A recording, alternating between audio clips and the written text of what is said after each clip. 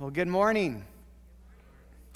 It's good to be up here again to share with you guys this morning. If you have your Bibles, go ahead and I want you to open them up to two places. And I'm going to actually have you open to several passages today.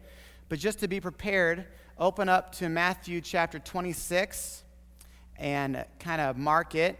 And then I want you to flip over to Genesis chapter 3. But Matthew 26 and then Genesis chapter 3. I, about 10 years ago, started Zoe Ministries. And I was praying about what it was that we were going to call that ministry.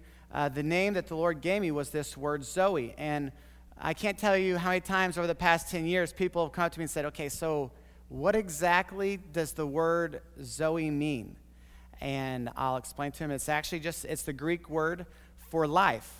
And in Scripture, the Greek language is a very colorful language. It gives a picture to what the word is referring to, and that's why all the time you'll hear pastors say, well, in the Greek language, it means this, because just like we have the word love, and we say love, you know, you've learned in sermons that there's actually 3 different words for love in the Greek language: agape, phileo, and eros, and they all mean different things.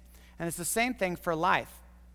And the word actually means the fullness of life that comes in Christ. And our phrase has always been all that life is intended to be. There is a life that God created for each one of us to have. And it is a life different than the ones that we're all born experiencing. In fact, in the beginning, there was a way that God created Adam and Eve. But because of sin coming into the world, we don't experience the way life that God intended for us. But then there's this, in Scripture, there's this truth that once we've surrendered our life to Christ, once we've given Him our life and we've been saved, He's given us His righteousness, He gives us His Spirit, there is a way in which every believer should be living. And it is a life different than what we've known before we knew Christ.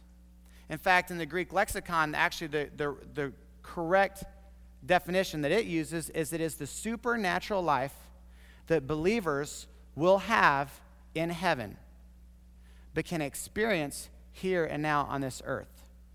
And so what I want to talk to you about today is the life that God intends for each one of us to have. And I'm going to take you through Scripture because this is the heartbeat of Scripture. And so we're in Genesis chapter 3, not Genesis chapter 3, Genesis chapter 1, so flip back 2 pages. Genesis chapter 1, verses 26 and 27. Genesis chapter 1, of course, is the passage that tells us that in the beginning God created everything. It tells us everything that He created by day, and then, of course, near the end, on day 6, the crown of His creation is mankind. But He speaks to Himself, and He says this in Genesis 1, verse 26. Then God said, "Let us make man in our image, after our likeness, and let them have dominion over the fish of the sea, and over the birds of the heavens, and over the livestock, and over all the earth, and over every creeping thing that creeps on the earth." So God created man in His own image. In the image of God, He created him, male and female, He created them. Okay, when the Bible's talking about man being created, the Bible's saying that when God came to the part of speaking about what man would be, because by the way, anytime you see in Scripture in Genesis 1 where whenever he creates, He speaks to that which that thing will get its source. And here, when He begins to create man, He speaks to Himself. And of course, our source comes from God. And He says, they are going to be created in my image, in my likeness. We are going to have His nature. Now, there's all kinds of things we know about God. We know that God is eternal.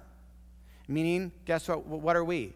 We are eternal. Ecclesiastes 3:11 even says that God has put eternity into all of our hearts. It's written on all of our hearts that we know that there's got to be something more than this. We're eternal. God is a relational God. There's a perfect relationship in the Trinity, the Father, the Son, the Holy Spirit.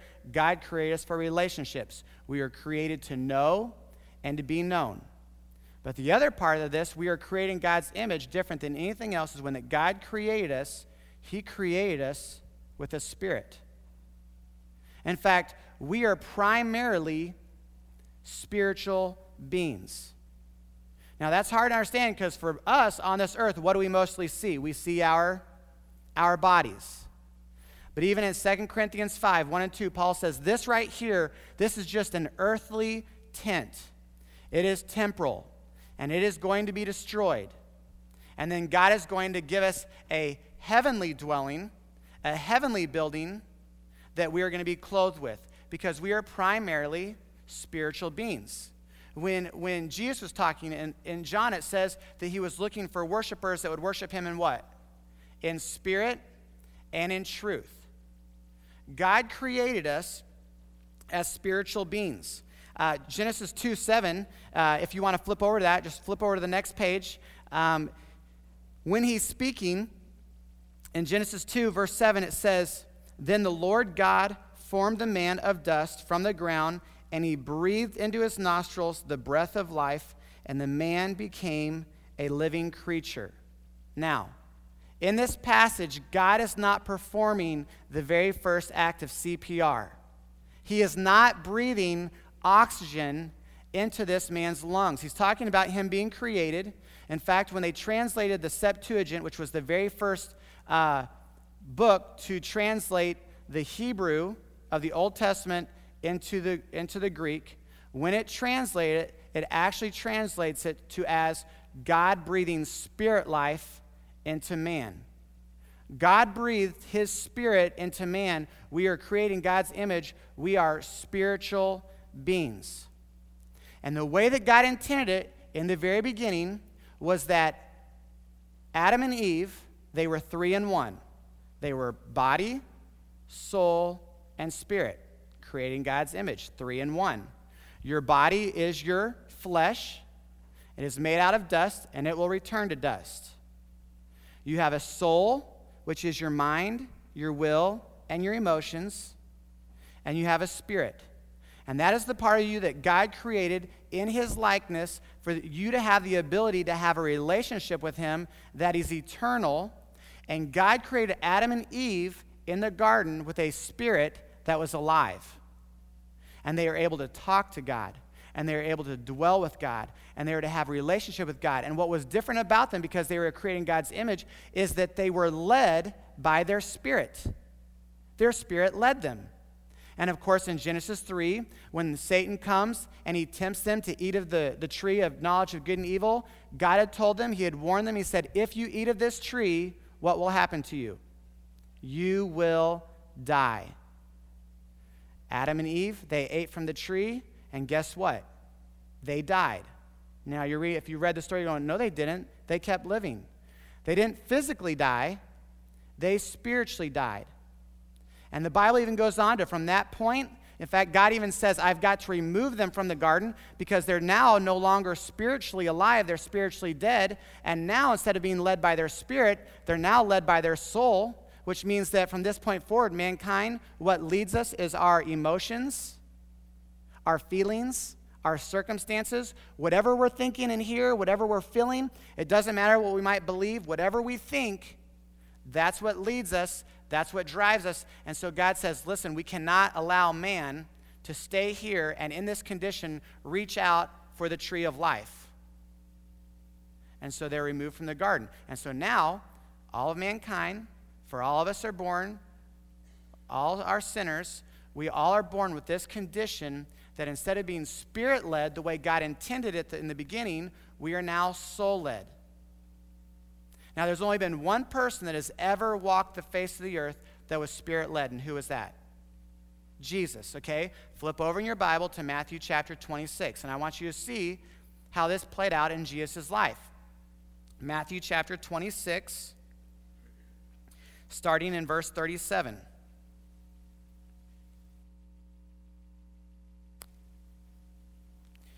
Matthew 26, 37 through 42. This is in the Garden of Gethsemane. Jesus is about to be arrested. He's about to endure the cross. Jesus knows about what is going to take place. And so right now, his emotions and his feelings, they're all over. I mean, they're going crazy because he knows about what's to take place. But I want you to see how even in this, even when his soul is sorrowful to the point of death, he's still Spirit-led. All right? Matthew 26, starting in verse 37. And taking with him Peter and the 2 sons of Zebedee, he began to be sorrowful and troubled. And then he said to them, my soul is very sorrowful, even to death. Remain here and watch with me. And going a little farther, he fell on his face and prayed, saying, my Father, if it be possible, let this cup pass from me. Nevertheless, not as I will, but as you will. And he came to his disciples and found them sleeping, and he said to Peter, so could you not watch with me 1 hour? Watch and pray that you may not enter into temptation. The spirit indeed is willing, but the flesh is weak. Again, for the second time, he went and prayed, my Father, if this cannot pass unless I drink it, your will be done. Now, I have never in my life been in a point where I've had my circumstances bring me to the point where my soul, what I'm feeling, is so deep, it is so dark, that it's to the point of death. Now, and there may be some of you in here that you've been in that point. Maybe it's been a child or a family member that has died. Maybe there's been something, a betrayal or an affair or something that has taken place that has taken you so deep in your soul that your mind is so overwhelmed that you're in so much despair that you're to the point of death. Jesus was about to be whipped. He was about to be, his insides were about to be on his outsides. He was about to be crucified. The sin of the world was going to be upon him. And even in sin, in the God-man, for the very first time, sin being placed upon him, there is going to be this forsaken where he goes, my God, why have you forsaken me? All this is about to come on Jesus, and his soul is so heavy that he's saying, God, if there be, and he's known about this for all eternity, but here we're right before it's about to happen, and he doesn't even want to be alone. He's like, can you just stay awake with me? Can you just be to those that have been his best friends on this earth?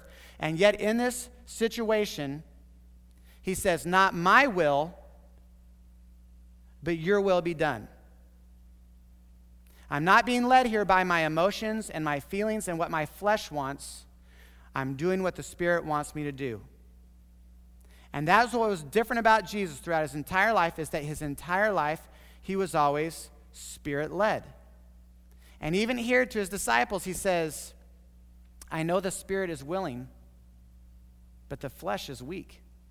I mean, how many times have you ever felt that? My spirit wants to do something, but my flesh, I always give in to my flesh. My flesh is weak for whatever this temptation is. Whatever my soul's saying, my flesh just follows that, and I succumb to that. I mean, his disciples had just said, Jesus, we will do anything for you. We will go anywhere with you. We will never leave you. And here, just a few hours later, he's saying, this is what I need from you, and they can't even keep their eyes open. And the reason why is because they have a condition, and that is this. They were born spiritually dead. In fact, this is even the story that Nicodemus, the Pharisee, comes to Jesus in John chapter 3. Take your Bible, flip over to John chapter 3 real quick. Nicodemus comes to Jesus late at night, and he says, Jesus, how do I inherit the kingdom of heaven? And this is what Jesus says in John chapter 3, starting in verse 1. He says, now there was a man of the Pharisees named Nicodemus, a ruler of the Jews.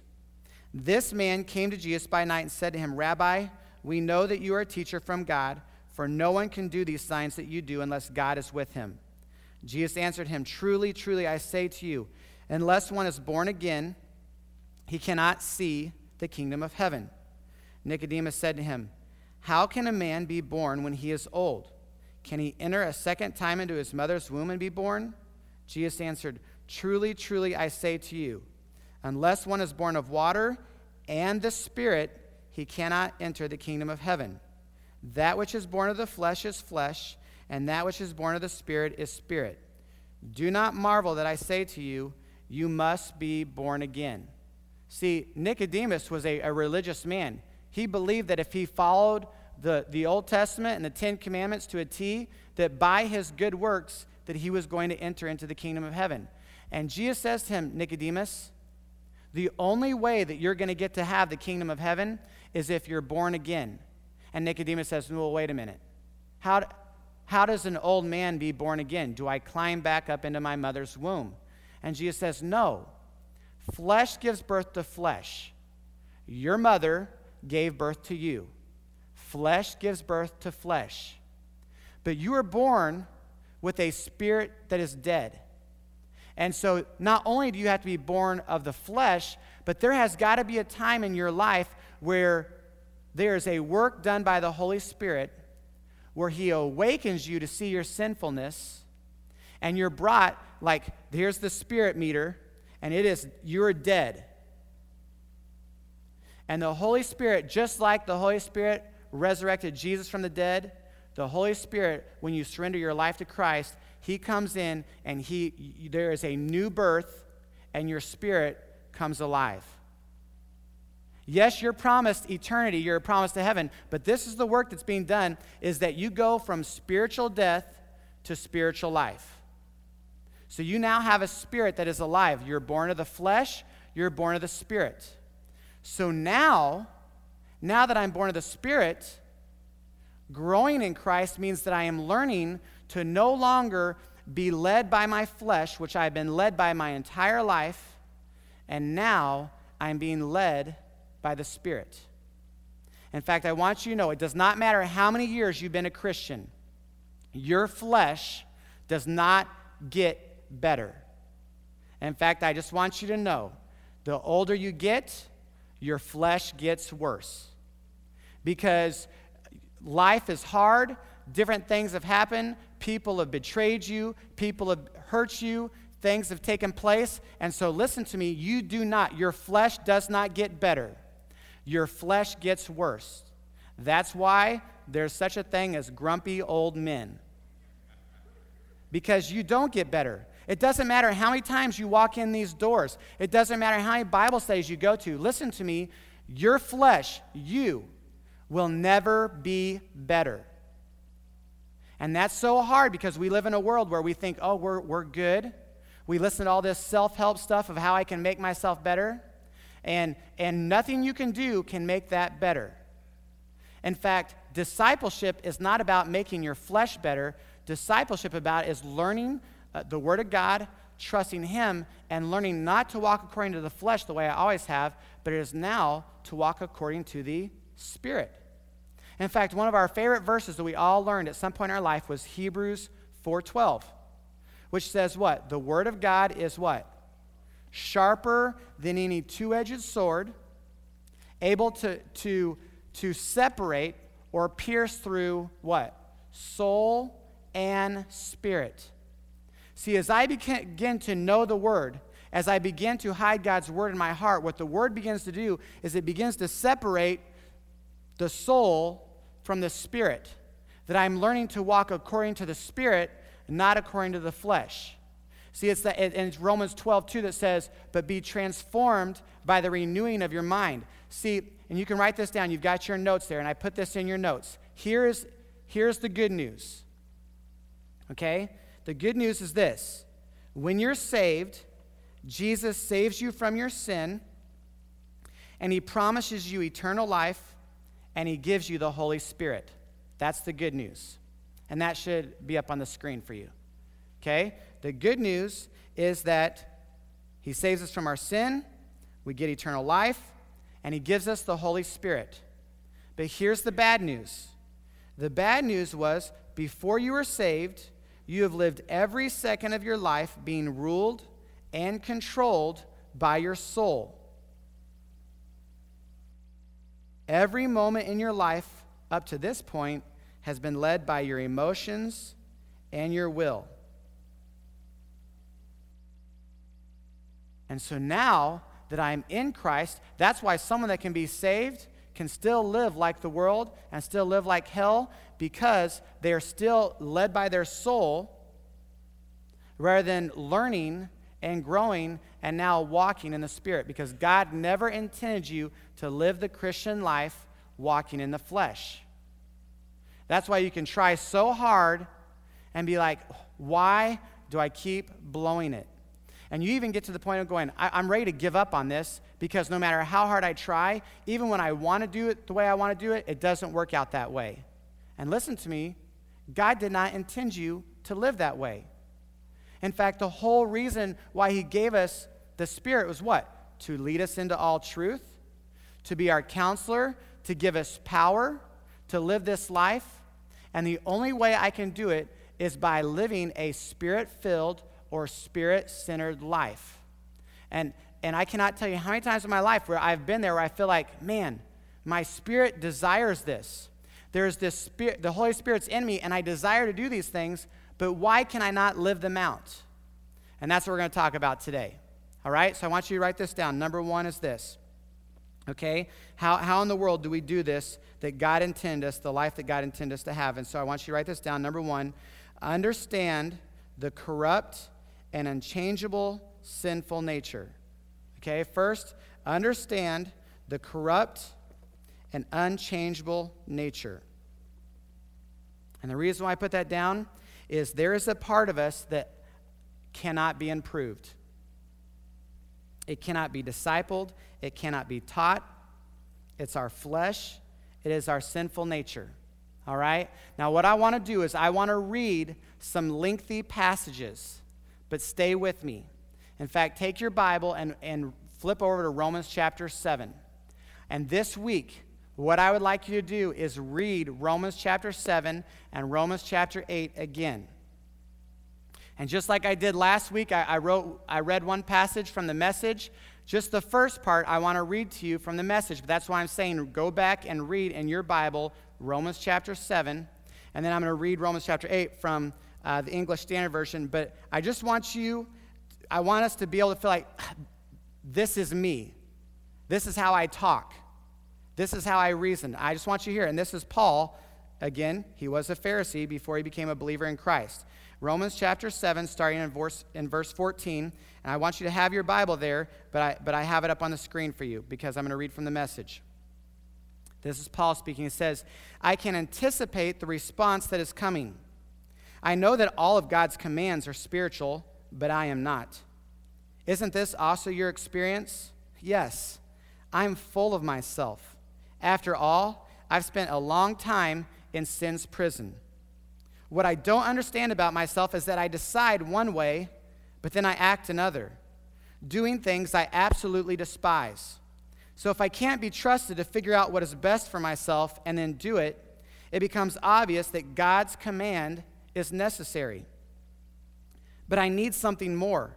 For if I know the law, but I still can't keep it, and if the power of sin within me keeps sabotaging my best intentions, I obviously need help. I realize that I don't have what it takes. I can will it, but I can't do it. I decide to do good, but I don't really do it. I decide not to do bad, but then I do it anyway. My decisions, such as they are, don't result in actions. Something has gone wrong deep within me and gets the better of me every time. Is there anybody here that relates to what I'm reading right now? Okay? If you're not raising your hand, you're still playing church because this is the reality of every single one of us. And this is Paul. By the way, a Pharisee, to become a Pharisee, had to memorize Genesis, Exodus, Leviticus, Numbers, and Deuteronomy. This is a man that is considered the greatest Christian to ever live. He's written a third of the New Testament, and this is him. So none of us are better than him. All right? Verse 21, it happens so regularly that it's predictable. The moment I decide to do good, sin is there to trip me up. I truly delight in God's commands, but it's pretty obvious that not all of me joins in that delight. Parts of me covertly rebel, and just when I least expect it, they take charge. I've tried everything, and nothing helps. I'm at the end of my rope, Is there no one who can do anything for me? Isn't that the real question? The answer, thank God, is that Jesus Christ can and does. He acted to set things right in this life of contradictions. Where I want to serve God with all my heart and all my mind, I am pulled by the influence of sin to do something totally different. Again, there is a part that lives with you 24 hours a day, and he is a bad man. He is a bad dude, and he will always rebel against you and what your spirit longs to do. And he will sabotage every intention of you. And this is what Paul is saying. What am I supposed to do? You know, if you've read it in the NIV or the ESV, that's where Paul's saying, man, the things I want to do, I don't do, and the things I don't want to do, these are the things I keep on doing. And he says there's this law of sin that is at work within my body. So how do I do this? How do I faith, you know, where Paul in Scripture says, man, I am in this war, and my flesh rages against me. How do I do it? And I want you to see the answer that God gives us is the Holy Spirit. Right? The answer is the Holy Spirit. And what we're going to do is we're going to keep reading. Remember, back in the day, there wasn't chapter 7, there wasn't chapter 8, there wasn't verses. Paul is just going to keep talking. He's saying, this is my problem. Here's the answer. But write this down. Number 2, understand the purpose of the Holy Spirit in our life. Understand the purpose of the Holy Spirit in our life. And I am going to read 16 verses, and the word Spirit is going to be there 15 times, because this is the answer to our problem. Starting in verse 1. After he said all this, he says, there is therefore now no condemnation for those who are in Christ Jesus. Why is that? Because God knows our condition. Once we receive Christ into our life, the Bible says, we saw this last week in 2 Corinthians 5:21, that we receive his righteousness that covers us, that when Christ died on the cross, there's this shedding of his blood that all the way through Scripture, just as in the Old Testament they'd use the blood of a lamb or a goat to cover their sins, that if we surrender our life to Jesus Christ, the Bible says that God takes the righteousness of Jesus and he places it over us. It's blood that covers us. So our standing before God has nothing to do with our actions. It's our standing. We stand before him and we have the blood of Jesus that covers us. So there's no condemnation. But then he goes on to say, for the law of the Spirit of life has set you free in Christ Jesus from the law of sin and death. For God has done what the law, weakened by the flesh, could not do, by sending his own Son in likeness of sinful flesh and for sin, condemned sin in the flesh, in order that the righteous requirement of the law might be fulfilled in us. It was fulfilled in us because of Jesus, who walk, because if we're in Christ now, who walk not according to the flesh, but according to the Spirit. If we're in Christ, we are now supposed to not walk according to the flesh the way we always have. We're now to walk differently. We've changed our mind about the way we think. We're not going to live that way. We're living according to the Spirit. Verse 5, and I encourage you to underline this, for those who live according to the flesh set their minds on things of the flesh. But those who live according to the Spirit set their minds on things of the Spirit. In fact, you can just write down there, Colossians chapter 1. I'm sorry, not Colossians chapter 1.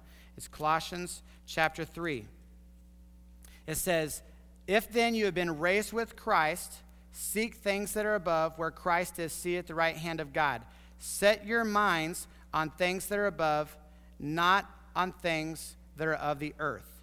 For you have died, and your life is hidden with Christ in God.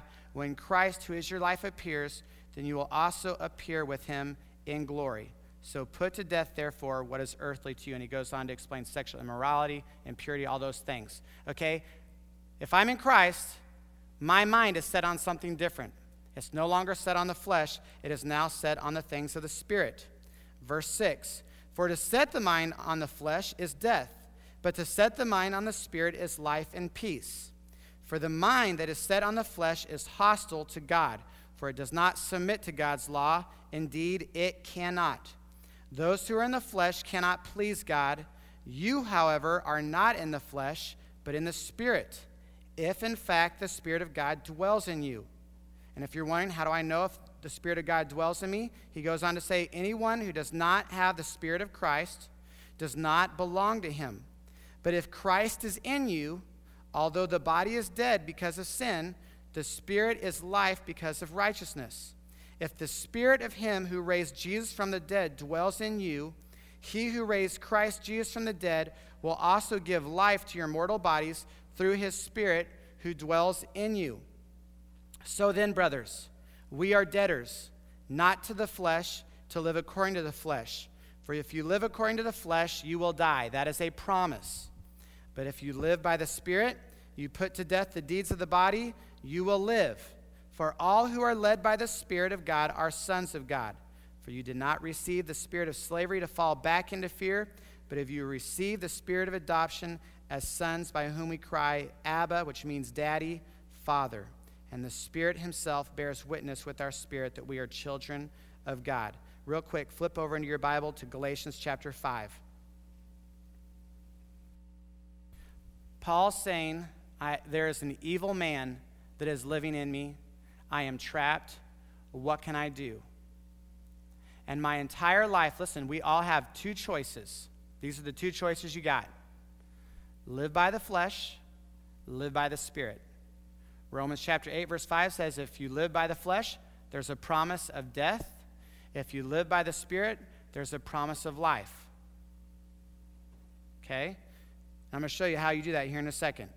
Okay, Galatians chapter 5, starting in verse 16 now. I want you to see that this is the theme throughout Scripture. Galatians chapter 5, starting in verse 16.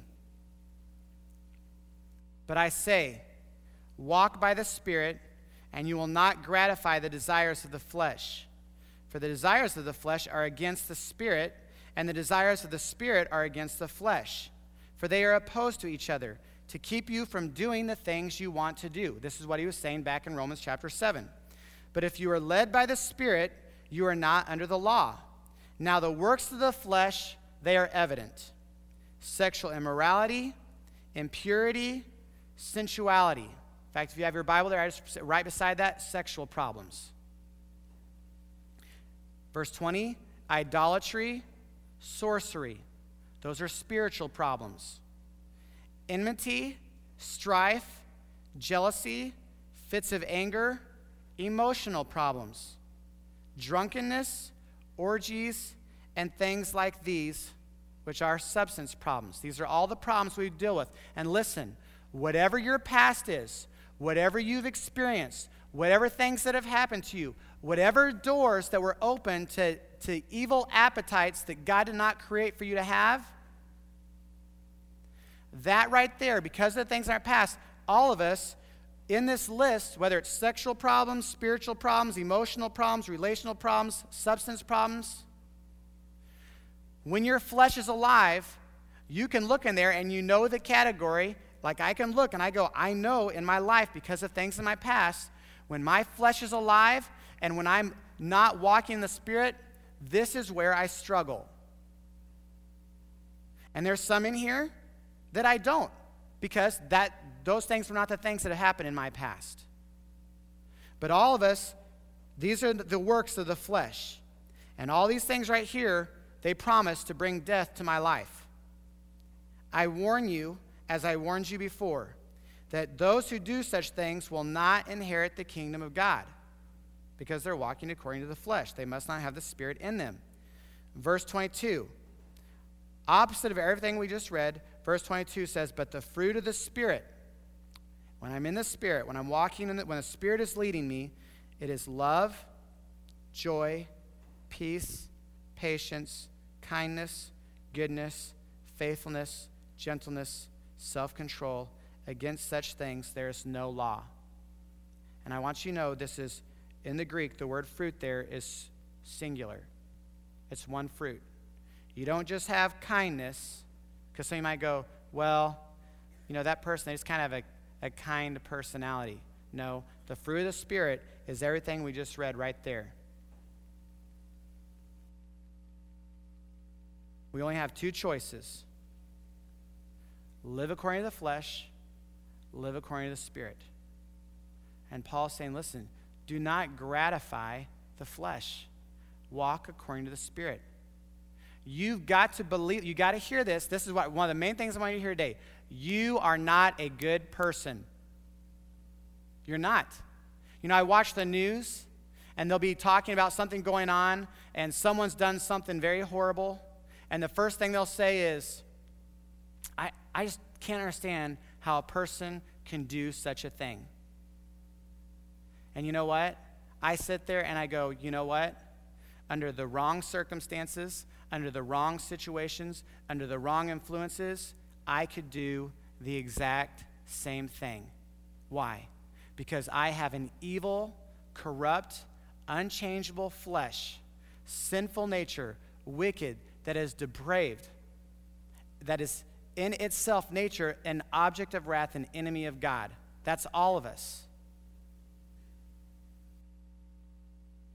And so you got to understand, and that's the problem for us is we think we're good, so we think we can do this on our own. And growing in Christ is learning how good He is and realizing if I'm going to do this, I cannot live in the flesh. I've got to walk in the Spirit. Write this down, number 3. How do I do this? I have to crucify the flesh and yield to the control of the Holy Spirit.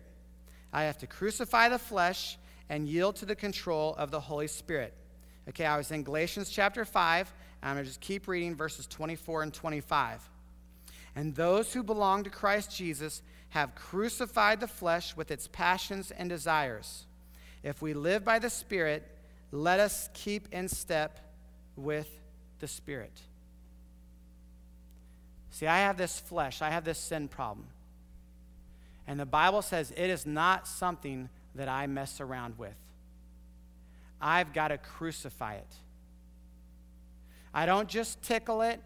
I don't just try to, it's not like this unruly passenger in the seat of my car and I say, God, I need you to help me with this, but I kind of have sympathy for it and I kind of like it. It's realizing that I've got something in the car with me that is going to try to grab the steering wheel and run me off the road to my death.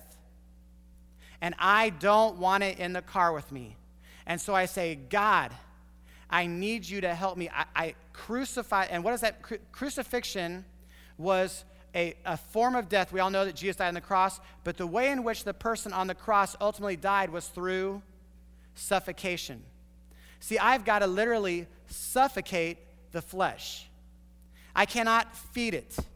I cannot give it what it wants because it's always going to want more, and it's going to devour me. And so I've got to suffocate it. It's like if you have a little candle and it's burning. What do you have to do? You've got to take out the oxygen supply, so what happens to that flame? It goes out. I've got to suffocate the flesh in my life. I cannot feed its appetite. At the same time in my life, I am feeding and listening to the Holy Spirit. That's why I'm in the Word. That's why that I listen to worship music. I'm listening to truth. Because what I'm doing is I'm fanning the flame of the Spirit. You guys know those, I don't even know what they're called. Those things that you fan a flame. And what's it called? Bellows. Okay? And I want the Spirit to be big, and I want to suffocate the flesh. I've got to crucify the flesh every single day and then yield to the Holy Spirit. I want you to know that is the only difference between Pastor Phil and you. Because, and I've known him my entire life, he has a wicked, evil, stubborn, arrogant flesh. And so do you. And what's different about him is he, in his humility, has realized God opposes the proud, but gives grace to the humble, is that if he doesn't get before the Lord daily and crucify that flesh and yield to the Spirit, he's going to be no good to the Lord, and he's going to be no good to us. And that's the simple difference. Because his flesh has not changed these 61 years. In fact, he would even agree it's gotten worse. Because that's what happens in life. When you think you can get up and not do anything about your flesh, you still don't believe it's that evil. So how do you do this, okay? Really simple. Write this down. And I even put, like in your notes there, I put that to be Spirit-centered means you understand you have an evil man in you and you can't make him better. You crucify him and you allow the Holy Spirit to move in your life, to work in your life. And what I want to do is practically show you how this plays out. Okay, on a daily basis, and this is going to sound familiar to you because it's not new, you have to submit yourself to God. On a daily basis, you have to submit yourself to God. And what does that mean, submit myself to God? I've got to submit myself to his word. In Ephesians 5, when it's talking about the bride and how husbands are to love their wives and wives are supposed to submit to their husbands, it says in Hebrews 5, verses 25 and 26, it says that he washes them by the water of his word. See, the way that my mind is renewed, the way that it's washed, the way that it's cleaned, the way that it begins to be saved or be made whole is it's through this right here. See, I can't submit to something that I do not know. And this is God's word. This is God's truth. And to say I'm going to submit to God means I'm submitting to this. And you cannot submit to something you don't know. That's why we teach the word of God. And I gave you a verse there because I'm going to show you here in a second. You need to know these so you can pray them. Submit yourselves, therefore, to God. Resist the devil, and he will flee from you. Okay? Number 2, I surrender to the presence of the Holy Spirit. I surrender to the presence of the Holy Spirit. Galatians 5:16 says, but I say, walk by the Spirit, and you will not gratify the desires of the flesh. See, there's the promise there. If you walk by the Spirit, you're not going to be gratifying the desires of the flesh. And remember, we don't want to walk by the flesh because it's going to end destruction. So the promise is if you're walking by the Spirit, you're going to have the fruit of the Spirit. You don't have to worry about, you're not going to be gratifying the desires of the flesh. And every single day you settle the issue of whose you are. 1 Corinthians 6:19-20 says, or don't you know that your body is a temple of the Holy Spirit who is within you, whom you have from God? You are not your own. You were bought with a price, so glorify God in your body. And Romans 6:11 says, so also you must consider yourself dead to sin and alive to God in Christ Jesus. See, I don't believe that Jesus woke up every single morning and went off to a lonely place to check off his list, I had a quiet time today. And yes, he was Spirit-led in everything that he did, but he was modeling something for us because he knew all the demands that were going to take place. And the way that he modeled it was that everything he did, he was led by the Holy Spirit. And so this is what I'm learning in my life. Growing in Christ, learning to walk in the Spirit, developing a relationship with the Holy Spirit is every single day when I go to meet with the Lord and I get in his word, what I'm doing is I'm saying, Father, I submit myself to you and to your word. I am not going to think by my emotions today, by my feelings. Holy Spirit, I need you to lead me into all truth. So I submit myself to you.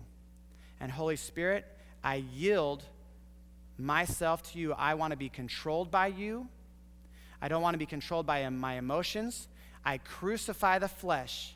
Today, I do not want to even give anything to my flesh in any way. Holy Spirit, would you lead me in how to do this?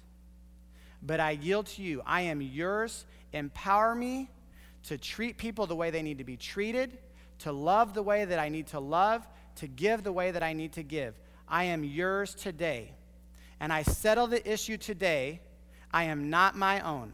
I am bought with the price. It is the precious blood of Jesus Christ. I am the temple of the Holy Spirit. You're indwelling in me, and so I walk as you want me to walk. I am yours. And so I reckon myself dead to sin, and I am alive in you. See, what I've just done is I've just prayed 4 verses that I gave you. And how often do I do that? Every day, all day. When I'm driving in my car, when something in my flesh, when a thought of bitterness pops up, or a lustful thought, or a prideful thought, or whatever, or I'm having a discussion with my wife, and she's saying something that I don't agree with, and so I want to argue my side. As those things, growing is learning to listen to the Spirit quicker and quicker and yield to the Spirit faster and faster, because guess what? My flesh doesn't ever change. And the great thing is that there's going to be a day when we're going to be in heaven where we no longer have to contend with the flesh, where it's just going to be the Spirit. But on this earth, there is a way that God intended each of us to live. And he did not intend you to live this life in the flesh. And if you're thinking the Christian life is impossible, it is. And the reason why it feels impossible is because you're still living in the flesh. It's learning to yield yourself to the Holy Spirit and to allow him to give you the power to live this life. And if you're wondering, am I Spirit-centered? Am I Spirit-filled?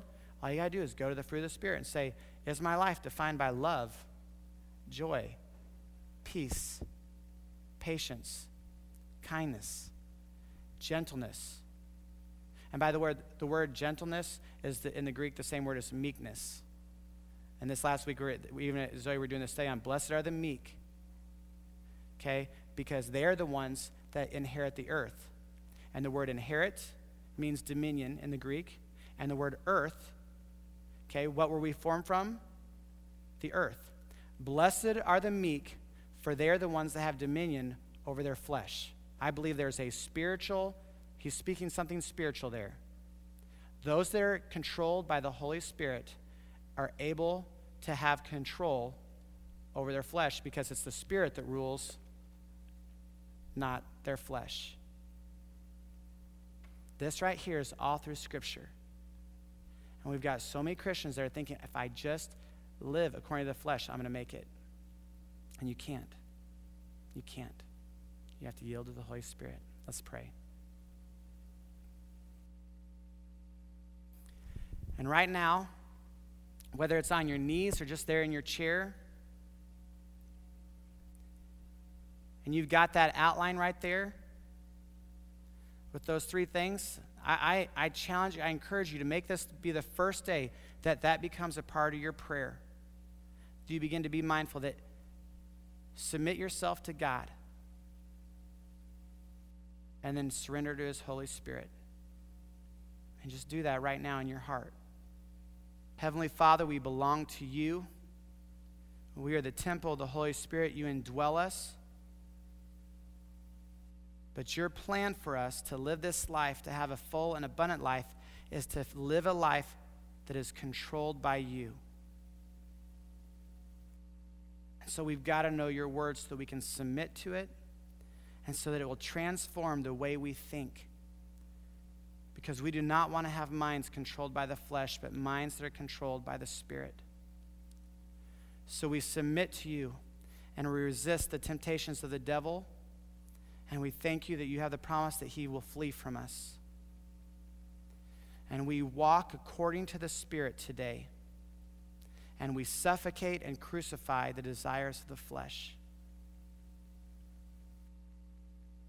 We love you. And would you continue to lead us into all truth? It's in Jesus' name we pray. Amen.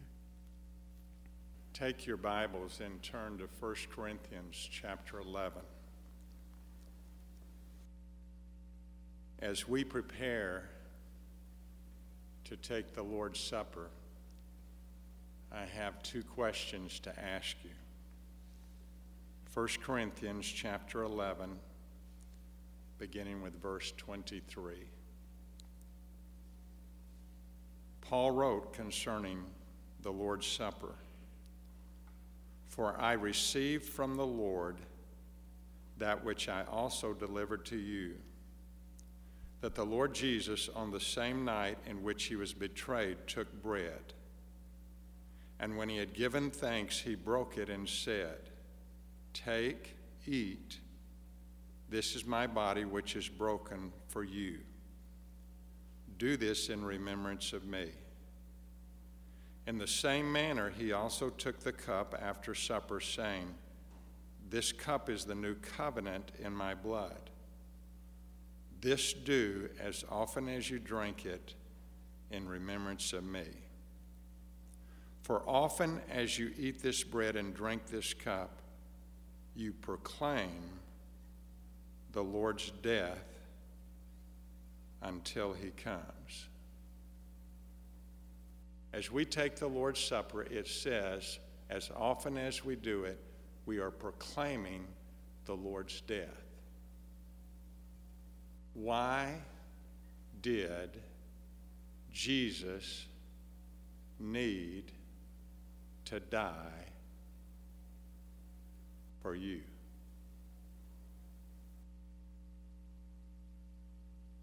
Bill has talked about it throughout the message, because all of us were dead in our sins. God is a spirit. Those who worship him must worship in spirit and truth, John 4. Ephesians 2. Before you came to Christ, you were dead in your sin.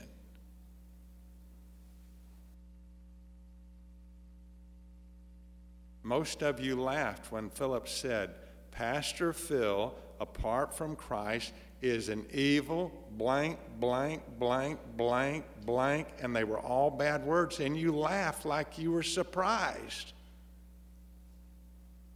And then he said, and so are, and none of you laughed. That's what you're doing this morning when you take the Lord's Supper. You're proclaiming that apart from Christ, you are dead. Second question. Look at that next verse. Therefore, whoever eats this bread or drinks this cup of the Lord in an unworthy manner. What is an unworthy manner? That's the second question. Because it's severe, the consequences, if you drink it in an unworthy manner, will be guilty of the body and blood of the Lord. Who are those that are unworthy? Those who are spiritually dead. So it's most important as the scripture goes on. Look at verse 28. But let a man examine himself. And what are you examining? Am I spiritually dead? Or am I spiritually alive? Ephesians 2 goes on, and after it says, we're dead in our sin, we're disobedient, we're depraved, we're objects of wrath, but God, who was rich in mercy, gave us Christ that we may be made alive in Christ.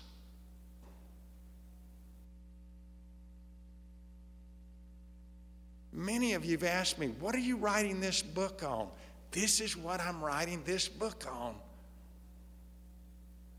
Because I've spent 42 years as a minister preaching to churches that are filled with dead people spiritually. They have no hunger for the Word of God. They have no heart to give or forgive. Because you got to have the aliveness of God to have a hunger for God. You got to have the power of God to seek Him. You got to have the power of God to forgive and give and share Jesus and worship and all these things and serve and be kind and tender-hearted and be servant-hearted instead of selfish. And churches are filled with people that have, quote, quote, prayed the prayer and been baptized and even membership and serve. But if you look at the fruit, how do you know if I go to the hospital and I passed out? Years ago, I passed out. Ronnie thought I had died. I came to and they took me to the hospital, and the first thing they did was what? Check even though they could see it, I was talking at this time, they checked my what? Heartbeat. And they did tests for the next 10 hours. I kept telling them, I'm fine. I don't want to be here. And they said, yeah, you fell like a tree. You're not fine.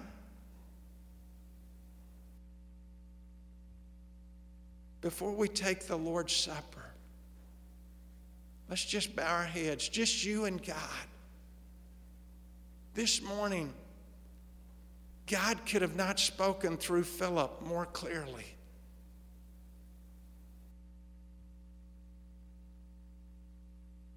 Are you spiritually dead? Or are you spiritually alive? And sweeties, I ask that question with all of the love of Jesus in me, that I've been your pastor for 19 years. Some of you over 21 years. You don't have to be afraid of that question. Phil read, these are the acts of the sinful nature. This is the fruit of the Spirit. What do you have?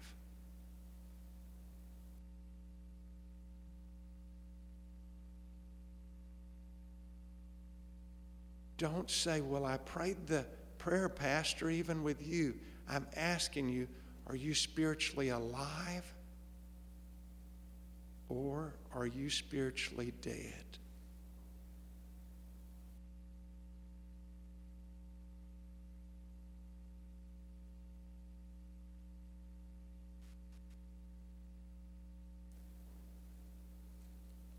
If you're spiritually dead, do not take the Lord's Supper.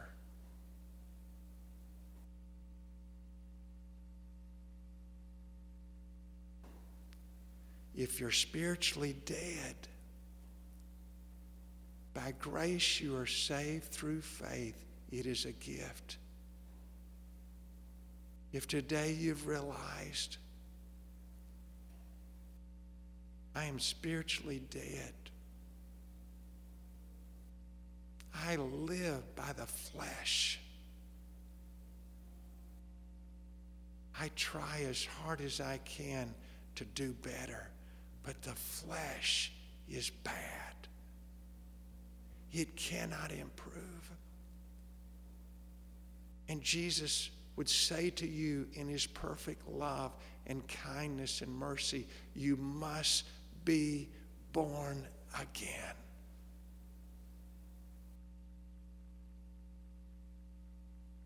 You must.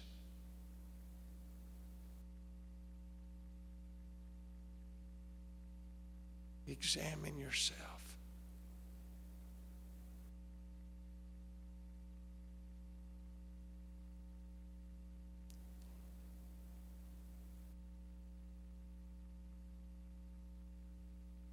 If you need to be born again, humble yourself before God.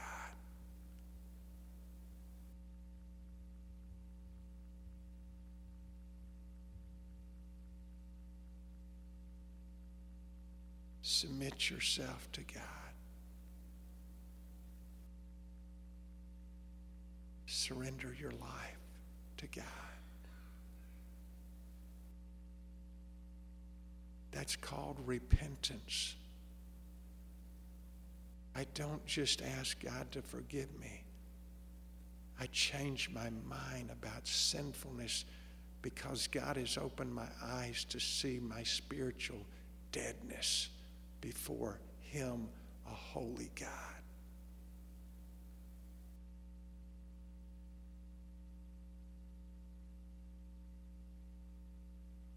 And with all your heart, pray, oh God, I am ruined. I am undone. I am dead in my spirit.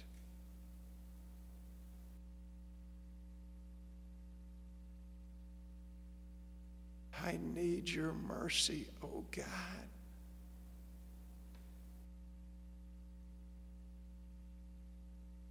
Apart from your grace, I am lost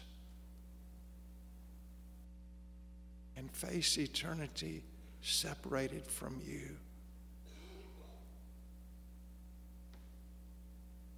I need your grace. I trust Jesus Christ's death on the cross for the payment of all my sins. I repent.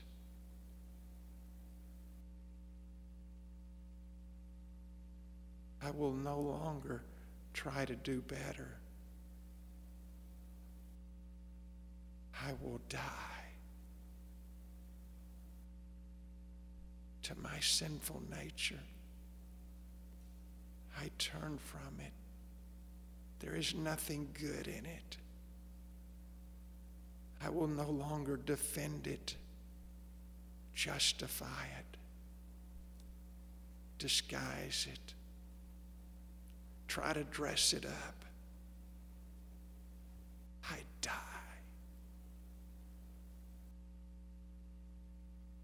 And by your promise and grace, I receive your Holy Spirit by faith. The person of the Holy Spirit to come into my life and control my life, capture my life, fill my life. I no longer walk by the flesh, but by your presence and your power, moment by moment. And I praise you for new life in Jesus Christ. Father, I praise you for forgiveness and cleansing of sin. I praise you for beginning a new work in my life.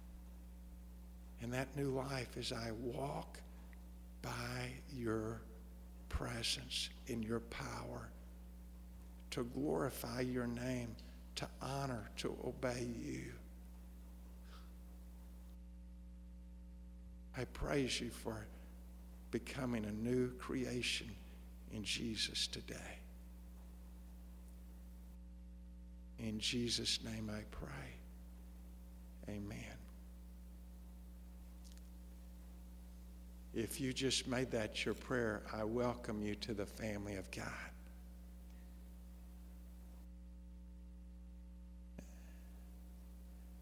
One last word, and then we'll partake of the Lord's Supper.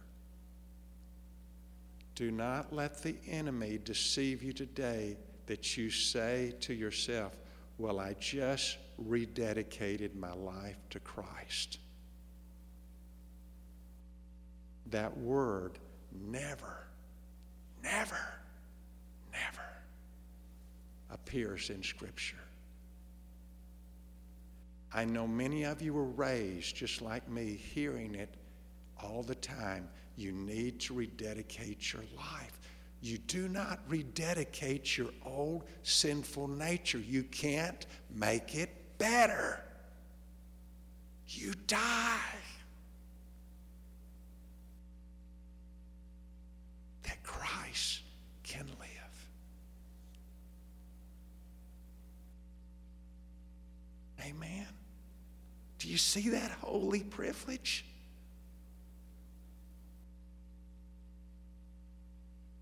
Don't try to be better.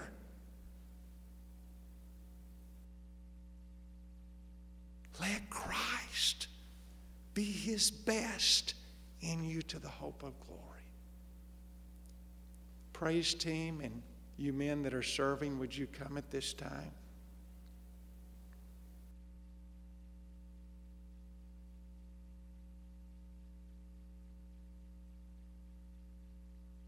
If you have not been born of the Spirit, let me say this one more time.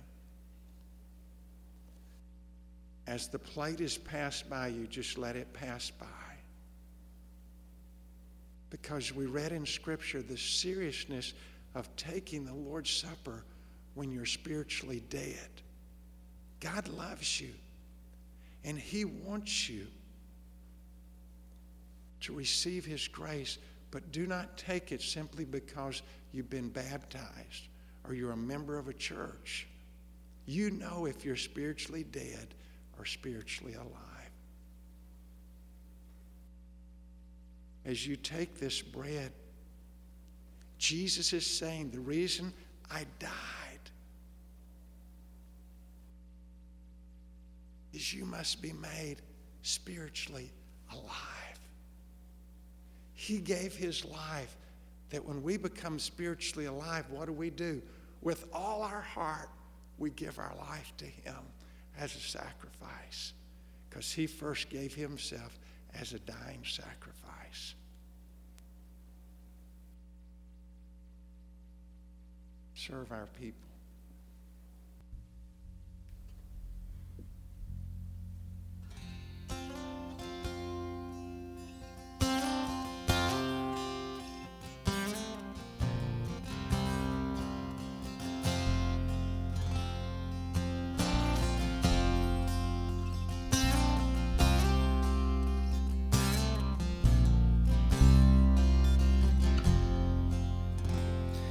Christ alone, my hope is found. He is my light, my strength, my song. This cornerstone, this solid ground, firm through the fiercest drought and storm. What heights of love, what depths of peace, when fears are stilled and striving cease. My comforter, my all in all, here in the love of Christ I stand.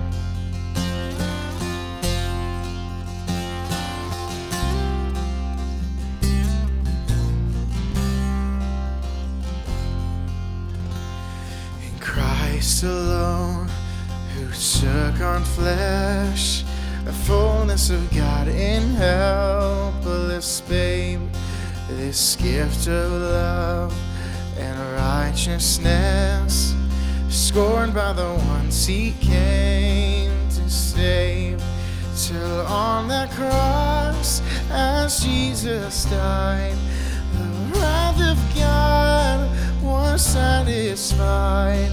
For every sin on him was laid.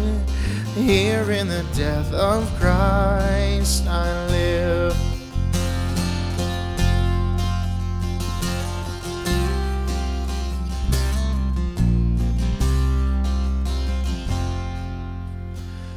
There in the ground his body lay, light of the world by darkness slain.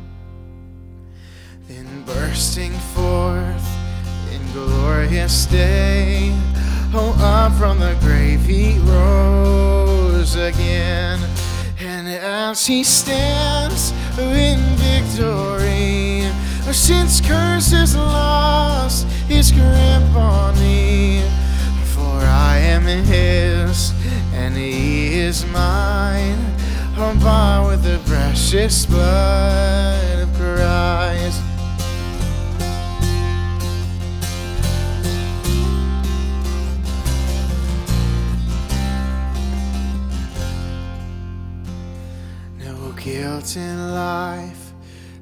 fear and death. This is the power of Christ in me. From life's first cry to final breath, Jesus commands my destiny.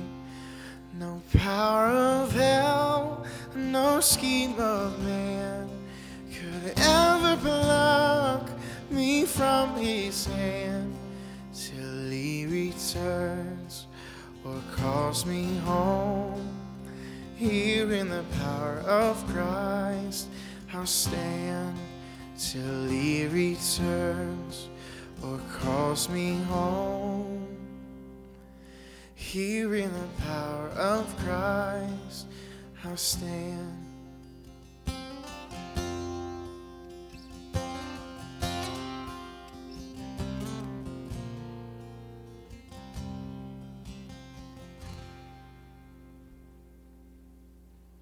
The bread we're about to partake represents the body of Jesus he gave. What you're saying is, I take that, just take your hands and put them like this.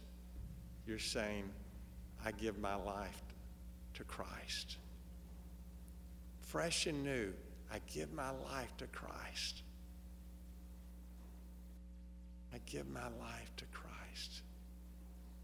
He was a dying sacrifice. I am to be a living sacrifice. That's my reasonable worship to him daily. Take and eat.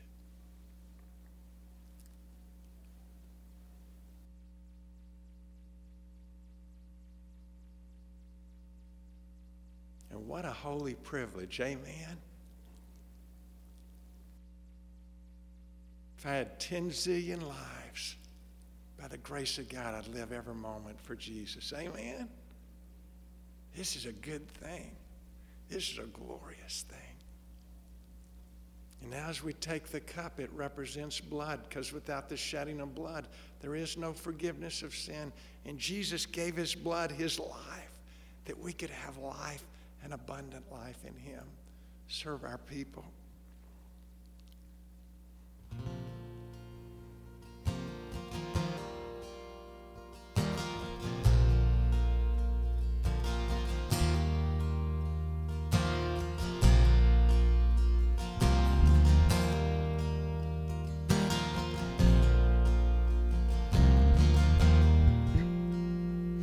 How deep the Father's love for us, how vast beyond all measure, that he should give his only Son to make a righteous treasure. How great the pain I'm sharing was. The Father turned his face away, as wounds which mar the chosen one bring many sons to glory.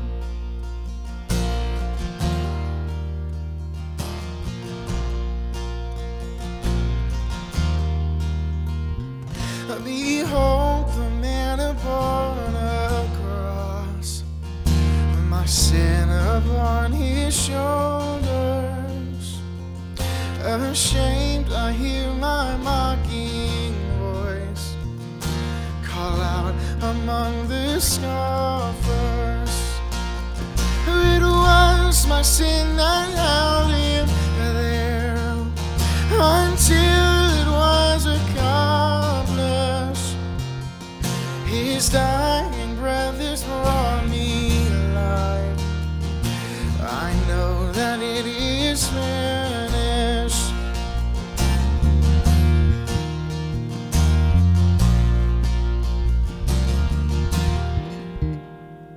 I will not boast in anything, no gifts, no power, no wisdom, but I will boast in Jesus Christ, his death and resurrection.